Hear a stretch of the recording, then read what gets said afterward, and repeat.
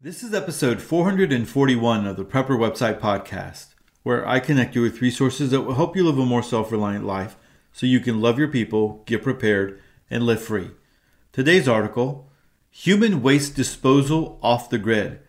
Hey, I'm Todd Sepulveda, the editor of PrepperWebsite.com. This podcast is an audible version with some commentary of articles that have been posted on Prepper Website, a daily curation of preparedness information. These articles are some of the best that have been recently posted on PrepperWebsite.com. All article links and show information can be found on the PrepperWebsitePodcast.com. Hey, I want to invite you to the free video lesson on 3 ways to get started in food storage. Now, if you haven't had a chance to go sign up, I'm encouraging you to do that today. For those of you that are podcast listeners and you might not have time to listen to a video, well, you can download the MP3. I made it very convenient for you to get this information. But if you do go listen to the video, there's also 3 worksheets. And you get those either way, right? But 3 worksheets that you can fill out that can be useful for you. So I highly encourage you to go and be a part of this free video lesson on 3 easy ways to get started in food storage.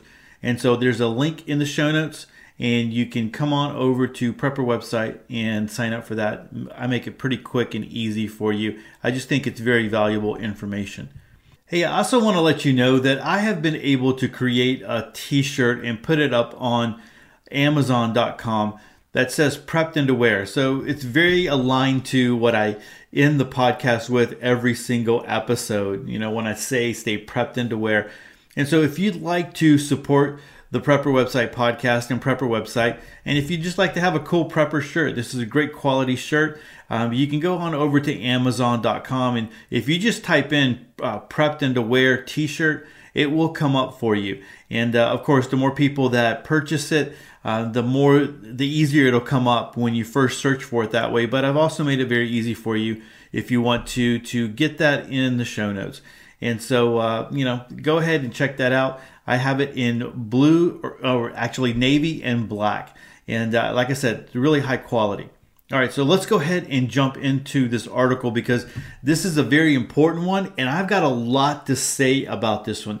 I'm going to go ahead and read it, and then on the very back end of this article, I just have a lot to say because this is one of those important things that I don't think people have thought about, and it's one of the things that's always in the back of my mind. And you might be surprised at some of the things that I say, if you've never heard me say those things before. So let's go ahead and dive into this article. It's from doomandbloom.net, 2 of my favorite people in the preparedness community, Dr. Bones and Nurse Amy. And so, like I said, let me read it. And then on the back side of it, I have a lot to say. All right, so human waste disposal off the grid. We've been writing about infectious disease and the use of antibiotics off the grid for many years. Now our upcoming book, tentatively called Alton's Antibiotics and Infectious Disease, will finally put forth a lot of information about specific illnesses and drugs together in one volume, all in plain English. Of course, antibiotics can save lives otherwise lost in infection, but how about preventing some of those infections in the first place? An ounce of prevention is worth a pound of cure, and proper sanitation and waste disposal is a huge first step. Now, some survival-minded folk have developed bushcraft skills that will serve them well in a major disaster. Few, however, have given much thought as to how they will maintain a long-term sanitary environment for their family.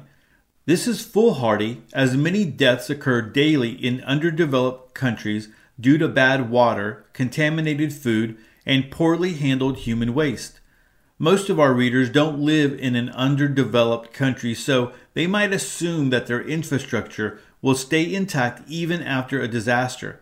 Also, they might continue to count on clean drinking water and safely prepared food. Likewise, they think there will always be ways to easily flush waste from our immediate surroundings so that it goes far, far away to a treatment facility. When our infrastructure is damaged, however, we become easy prey for infectious disease.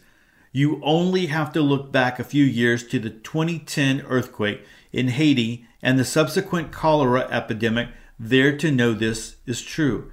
We've discussed problems related to food and water often in the past, so let's talk about waste.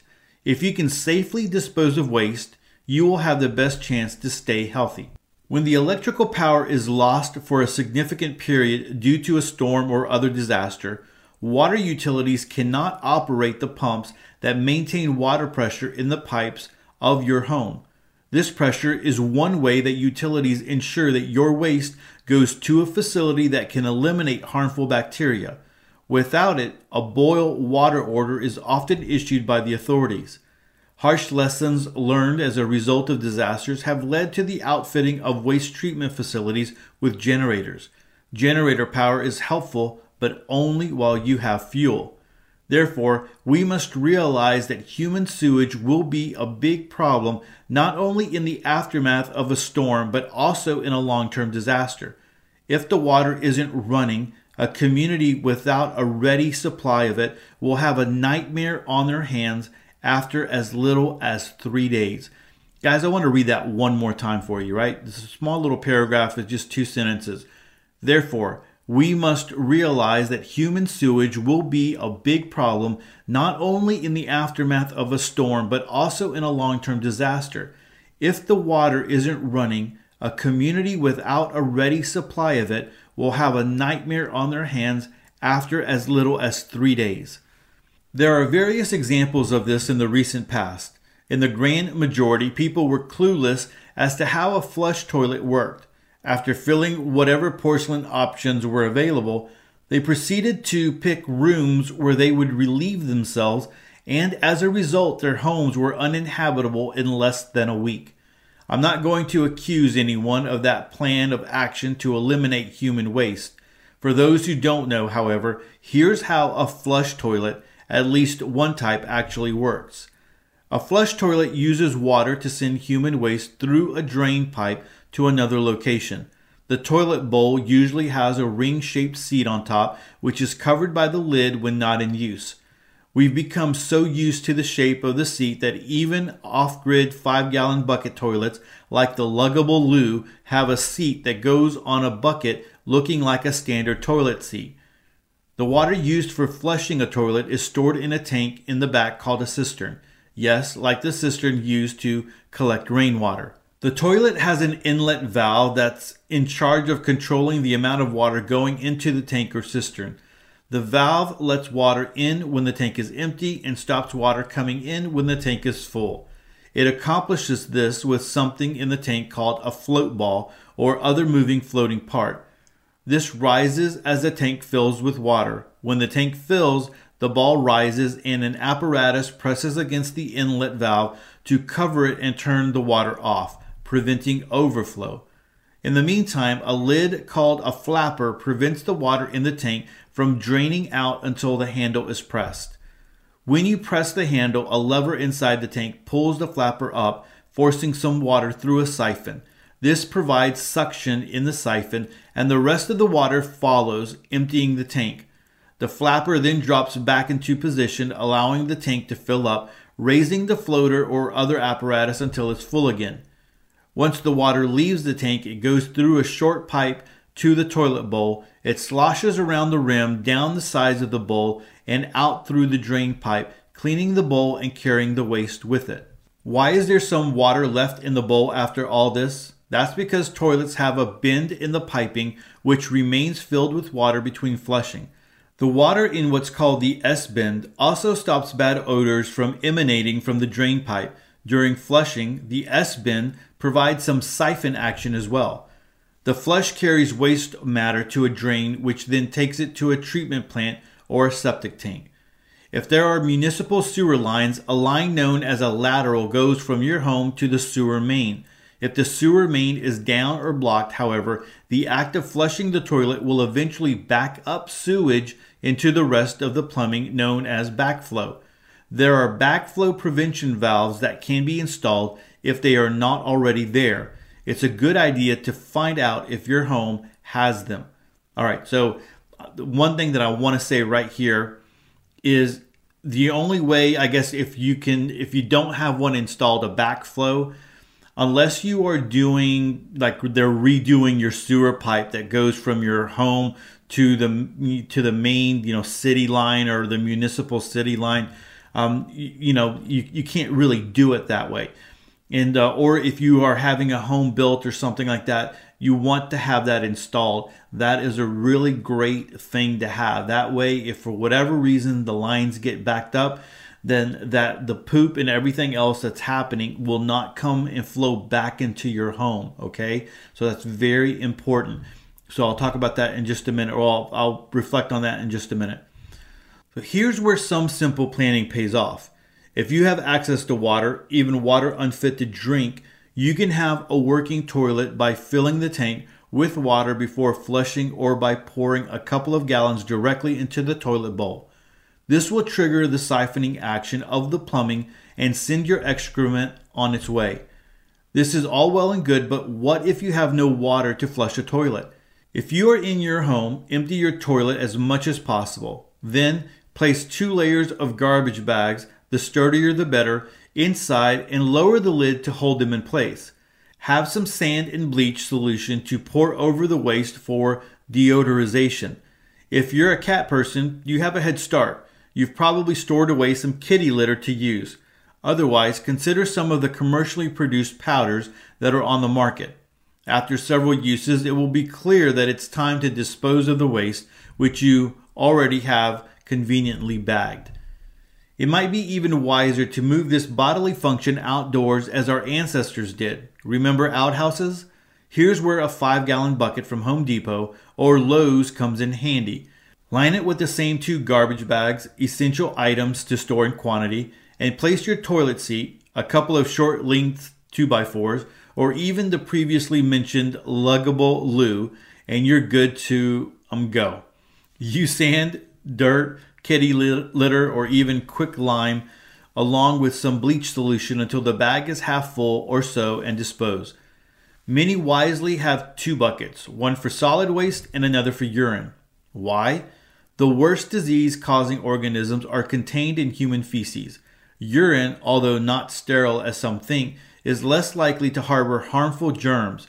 Also, the volume of urine would be much higher compared to the amount of solid waste, especially where food might be scarce.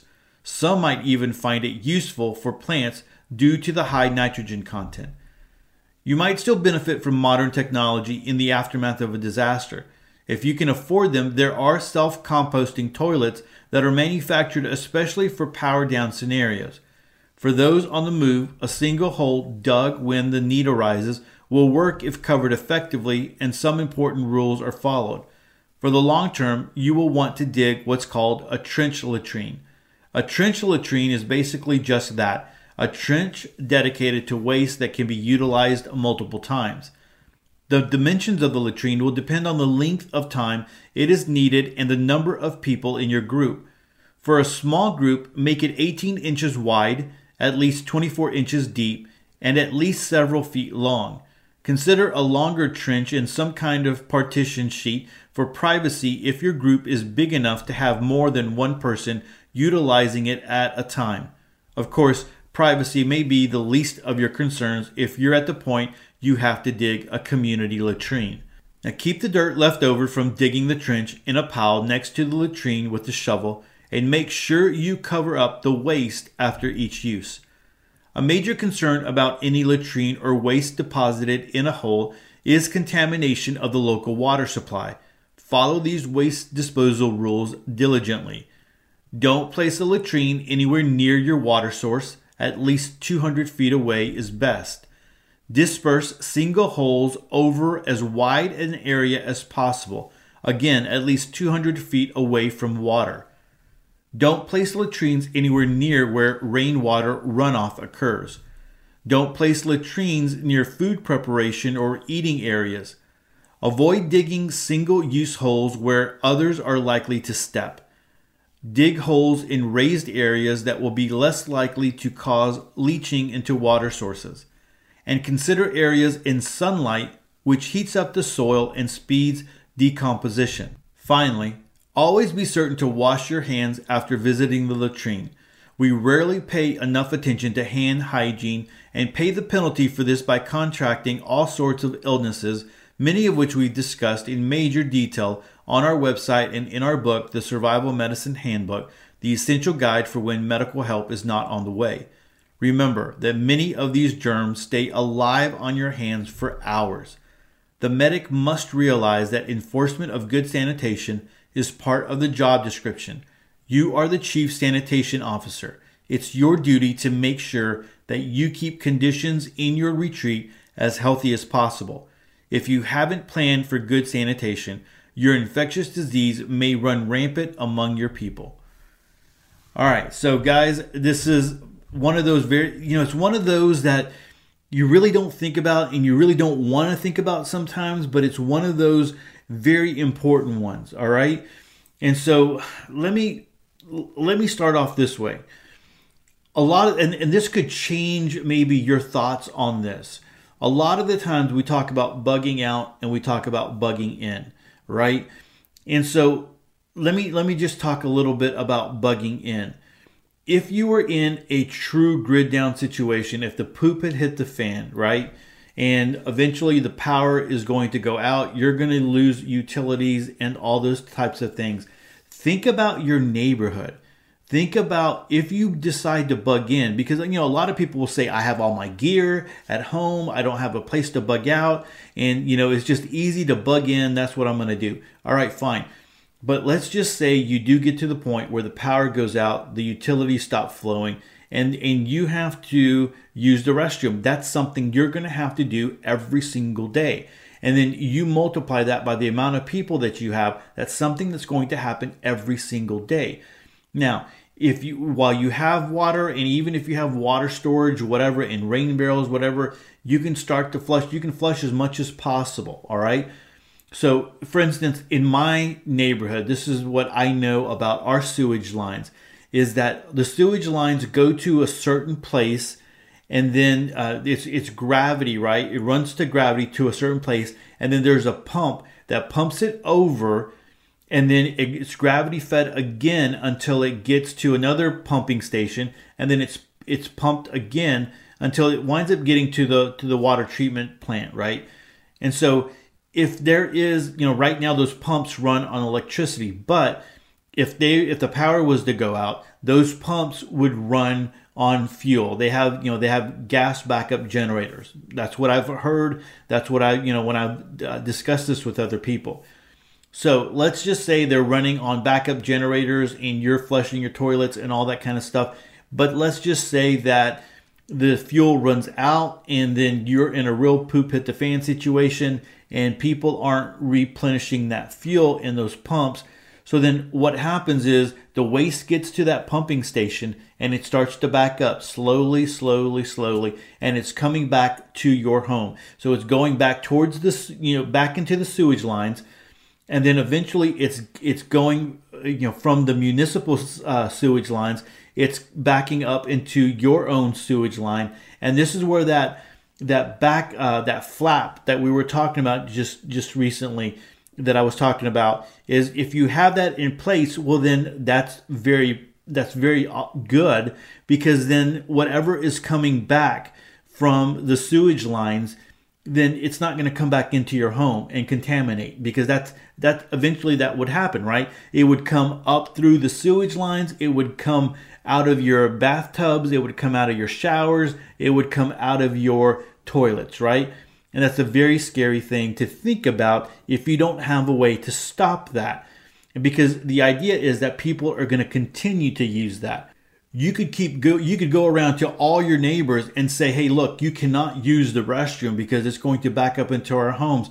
But the fact is that there's going to be people that don't care. They don't want to listen to that, or they don't believe you, and they're going to continue using it. And so, like, for instance, around my area, there's a big pond.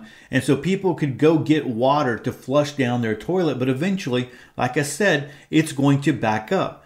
So there should be a clean out valve that you have somewhere between your house and the line that goes out to the sewer, right? So there should be a clean out valve. And that's what plumbers use. Like, for instance, if there is a problem and they need to send like a rotor-rooter down there or whatever, they do that to clean out pipes and all that kind of stuff. In my case, I just use a pipe wrench to take off the top, and then I can see that clean out valve. I can see all the way through that. And I have used that before to rotor-rooter and to do all that kind of stuff, right? It's a nasty, nasty job. But what you want to know where that is, because if you are truly in a poop hit the fan situation and you have a concern, like this is like it, right? Like, this is it. The zombies, whatever. This is the end of the world as we know it. Somehow you want to fill up that pipe. You want to cause a blockage between the sewer line, the municipal sewer line, and the line that's coming back into your home. That way, if for whatever reason there is backflow of waste, it does not go into your home. Because that would make, like Dr. Bones was talking about, your home uninhabitable. So you have depended on bugging in, and then this starts happening, and your house is uninhabitable. All right. So again, you can be doing everything right, but your neighbors might not be doing everything right. So this goes to pooping in your neighborhood. So let's just say you get your neighbors together and it is the zombie apocalypse or whatever, right? And you get I don't want to say the poop has hit the fan, because really the poop has hit the fan here, right, on this one. And so you get your neighbors, and what I imagine is, if I'm here in my neighborhood, I'm going to be rallying my neighbors as much as possible. I'm going to be, moving into that community like, hey, we need to partner together. We need to come together. This is a big deal. We need to provide security. We need to do this and this and that and all that kind of stuff. I mean, that's what I would be doing. I know a lot of people are like, man, I'm just going to stick to myself, and that's all I'm going to do. And I'm just going to seal up the doors and the windows and just keep to myself, and that's it. That's not my plan. My plan is to go out and to organize the community and to make sure that we're protected and to make sure that everybody is on the same page, right? So part of that would be sanitation. Like, we would need to come up with a plan of where people are going to go poop, because that's going to be a problem. Now, let's just say that the neighbor, the new group, whatever, the people that have come together have said, okay, we're going to use this place here in the neighborhood as our designated outhouse. So everybody is going to have to travel over there to use the restroom, or at least bring your poop in buckets or whatever you're going to do, right? And so everybody agrees to that, but let's just say there's some neighbors who are like, yeah, I don't want to do that. That's too far to go. I'm just going to drop my pants in my yard. I'm just going to do that here. Or maybe they just do it in their backyard, right? And so that's what they want to do, but they're walking in it. And so people are walking in it. They're walking in it. They're tracking it. Maybe they come over to your house. Maybe they're walking in your yard. They're tracking disease. They're tracking all that stuff all over the community. And that's a big problem. Again, you might be doing everything right, but your neighbors might not be doing everything right. And that's why everybody has to be on the same page in something like this, because this is very, very important. Now, one of the things that Dr. Bones brought up is the 5-gallon bucket with the plastic bags and stuff. And I hear people do that all the time. I read about that all the time. Now, listen, that is good in a short-term disaster. That is good in a situation where, all right, I am going to be using plastic bags, and I'm going to be, moving these plastic bags over to the side, and that's going to be a temporary fix. But that can't be a permanent fix, because what are you going to do with, first of all, the plastic bags are going to run out, right? Second of all, what are you going to do with all those plastic bags? How are you going to handle that? Are you just going to put them somewhere over by the, in your yard somewhere, because there's no trash pickup, right? And so eventually some animal decides to start, tearing away at the plastic, and then whatever is inside of it goes everywhere. So you got to understand that is a very temporary solution. That is for a short-term, solution. because if it is a long term, if it is truly the end of the world as we know it, you have to organize your neighborhood and come up with a plan, because you don't want everyone just pooping all over the place. You know, there are documentaries on people that go into villages, right, in third world countries and underdeveloped countries, and they go into these rural villages and they talk to people about where to go poop and how to go use the restroom, and how they need to just go, because a lot of the times these people will just drop wherever they are and they will use the restroom and they don't realize they're spreading diseases. And so they tell them, hey, look, you need to have a designated place, and that way people are safe and people are healthy and you don't have to deal with those types of things, right? So that's a lot of stuff to consider there. A lot of the times people don't think about that. You're thinking, I'm going to bug in and I'm going to continue to use my toilet, and I know I talk a lot about toilet paper and using the restroom and all that kind of stuff, because I don't know why, man. That's something that I have thought about, because you can get sick very, very quickly. That will do you in, man. You can have a year's worth of food. You can have, 6 months worth of water stocked in your home. You can have all the AR-15s tricked out and all that kind of junk. You can have a whole room full of medical supplies. But if you can't get the sanitation down, then that's going to be for nothing, man, because you're going to be passing disease like crazy. So this is a very important thing, man, that we really need to be thinking about. And you need to have a plan, at least be thinking about a plan in place. What would I do? In a short-term situation, the luggable loo or whatever, they make those 5-gallon those tops, right? So those toilet seats that you can find those at a lot of sporting goods stores. I have a couple of them. I have one here at the house. We have one up in the country, as a spare if we ever needed it for whatever. One of the ways that we use it at the very beginning up in the country is it was kind of a take on the plastic bag thing. But what I did was I used a drill and a saw and I cut out the very bottom of the 5-gallon bucket. Right, so I did that, and then I had a plastic bag, one of the small kitchen bags, and I cut a hole in the bottom of it. So basically, the plastic bag was protecting the inside of the 5-gallon bucket, and then we went out. This was like before we had any kind of toilets or we had anything there.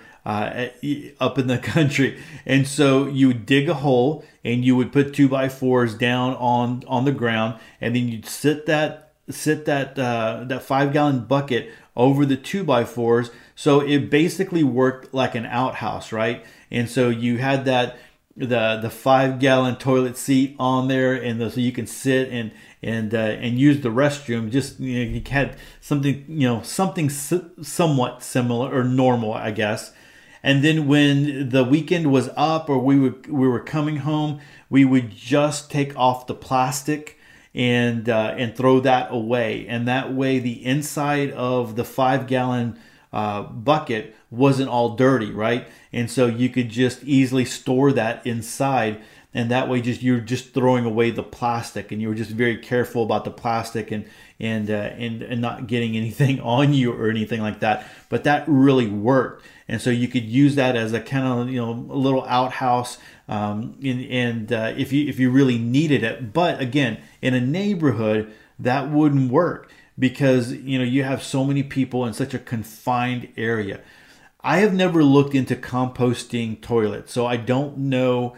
I don't know too much about those, but that might be something to look into, if that could be turned into a long-term solution. Now, I know that I have posted articles on Prepper website. I've seen videos of longer-term composting toilets, but I mean, these were like big things that people were doing, and pretty elaborate the way they set them all up. What Dr. Bones was talking about here in this article were the smaller composting toilets that you could have. So I just don't know what all goes into that, and all the composting and things like that. But this is such a very big topic and something that you should be thinking about. And what would you do? There should be a plan in the back of your head. If you are bugging in and you are in a neighborhood, what would you do? If you are bugging in and you are in an apartment, really, I mean, what are you going to do? Because that's big time, right? That's something that you really need to consider there. If you are out in the country, you could easily build an outhouse. That's something that you can do. If you're on a septic tank, then you have a lot longer to not have to worry about this, right? Eventually you will have to, because septic tanks do fill up, but you have a little bit longer time to really think about what is going to happen and what needs to happen there. But eventually you will have to deal with this. So what kind of plans do you have in place for this type of situation? And it's one of those things that should be there, and one of those things you should be thinking about. All right, guys, so that's my take on that. You can see sometimes I go to places that, man, I don't know how I go there. But it's one of those things that we just need to think about and to concern ourselves.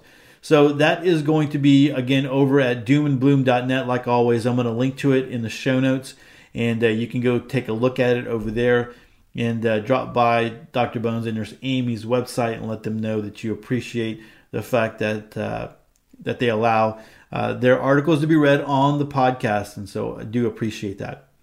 Well, everyone, that is it for episode 441. Hey, don't forget to subscribe to the show. You can head on over to theprepperwebsitepodcast.com, and that way you never miss another episode of Sweet Prepper Goodness.